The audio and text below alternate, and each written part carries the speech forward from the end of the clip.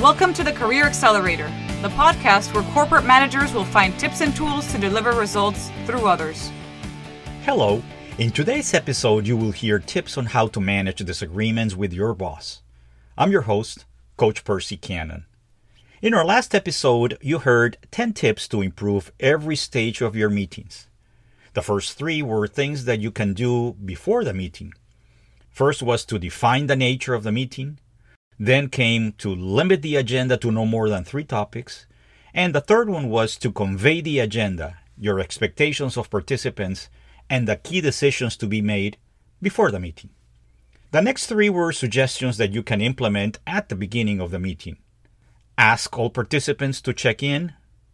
Review the agenda, the key outcomes, and the time allocation for each agenda topic. And review your meeting ground rules. Then, during the meeting, you can promote a healthy debate and go deep into each topic. And at the end of the meeting, you can fill out a simple template with 3 columns labeled what, who, and when, and end on time. Follow one or more of these 10 suggestions, and you will start seeing improvements in the effectiveness of your meetings. Today, I will share 4 tips on how to manage disagreements with your boss. During a recent coaching engagement, my client, a corporate manager whom I'm going to call Maria, requested my help on how to manage disagreements with her boss's boss. I'm going to call him David. Her manager had delegated several responsibilities to her, which required her alignment directly with David. Maria told me that the latest meetings with David had not gone well. The problem seemed to have been triggered by how she expressed her disagreement to suggestions that had been provided by David. She considered herself the subject matter expert and honestly believed that his suggestions were not optimal. Maria shared that David was a direct, strong-willed, and forceful executive, the type who did not like to hear people argue or disagree with him. I invited Maria to try to pinpoint how she had expressed her disagreements.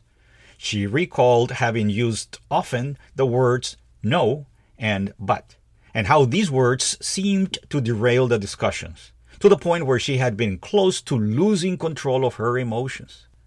Throughout this and subsequent coaching sessions, Maria and I worked on potential ways to better manage the flow of the discussions with David. Our aim was to achieve the best possible outcomes.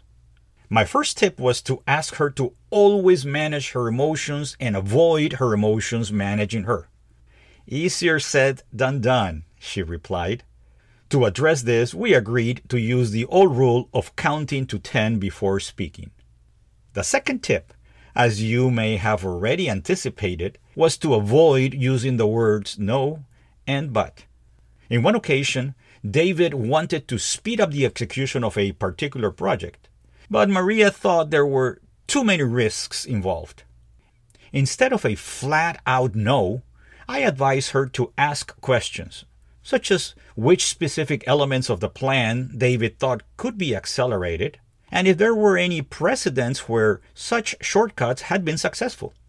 We also agreed that it would help to listen truly attentively to David's arguments. Likewise, in the case of the word but, beyond asking clarification questions, I counseled her to offer other potential alternatives to achieve David's desired goals. Following the previous example, Maria could jointly work with David on the pros and cons of modifying elements of the original project as part of the decision-making process during the meetings. One last piece of advice I gave her was that if she still thought a particular suggestion from David was not optimal, she could suggest a limited rollout of the project. Instead of going national, they could run a controlled, small-scale test market, monitor the key variables, and then expand it if the test market results met the success criteria. Maria committed wholeheartedly to use all these tools in her future meetings with David. So, what happened in the next meetings? Maria told me that, as agreed, she had used these tools with David and was very happy to report that they had translated into a significant improvement on how they debated when they disagreed. She also said that the more she practiced them, the more comfortable she felt using them. You can use these same tips to manage disagreements with your boss. Just remember the top 3 takeaways. First is to manage your emotions at all times, especially with your boss, or your boss's boss, as was the case with Maria. The second one is to ask questions, listen more, and speak less. And the third one is to manage disagreements in a positive and proactive way, building and adding value on top of your boss's suggestions, rather than trying to prove them wrong. I want to add a 4th tip. Pick your battles. Ask yourself if you can live with your boss's decision even though you may not completely agree with it. Go for the 10% rule, where you only challenge 1 out of 10 decisions from your boss. It may not be a successful practice to become the manager who constantly challenges your boss. I hope you enjoyed today's episode. In the next one, I will share tips on how to improve the level of commitment to team decisions. If you like what you heard today, and depending on the platform you're using, let me ask you to please rate, subscribe, or follow this podcast and share it with your coworkers and friends.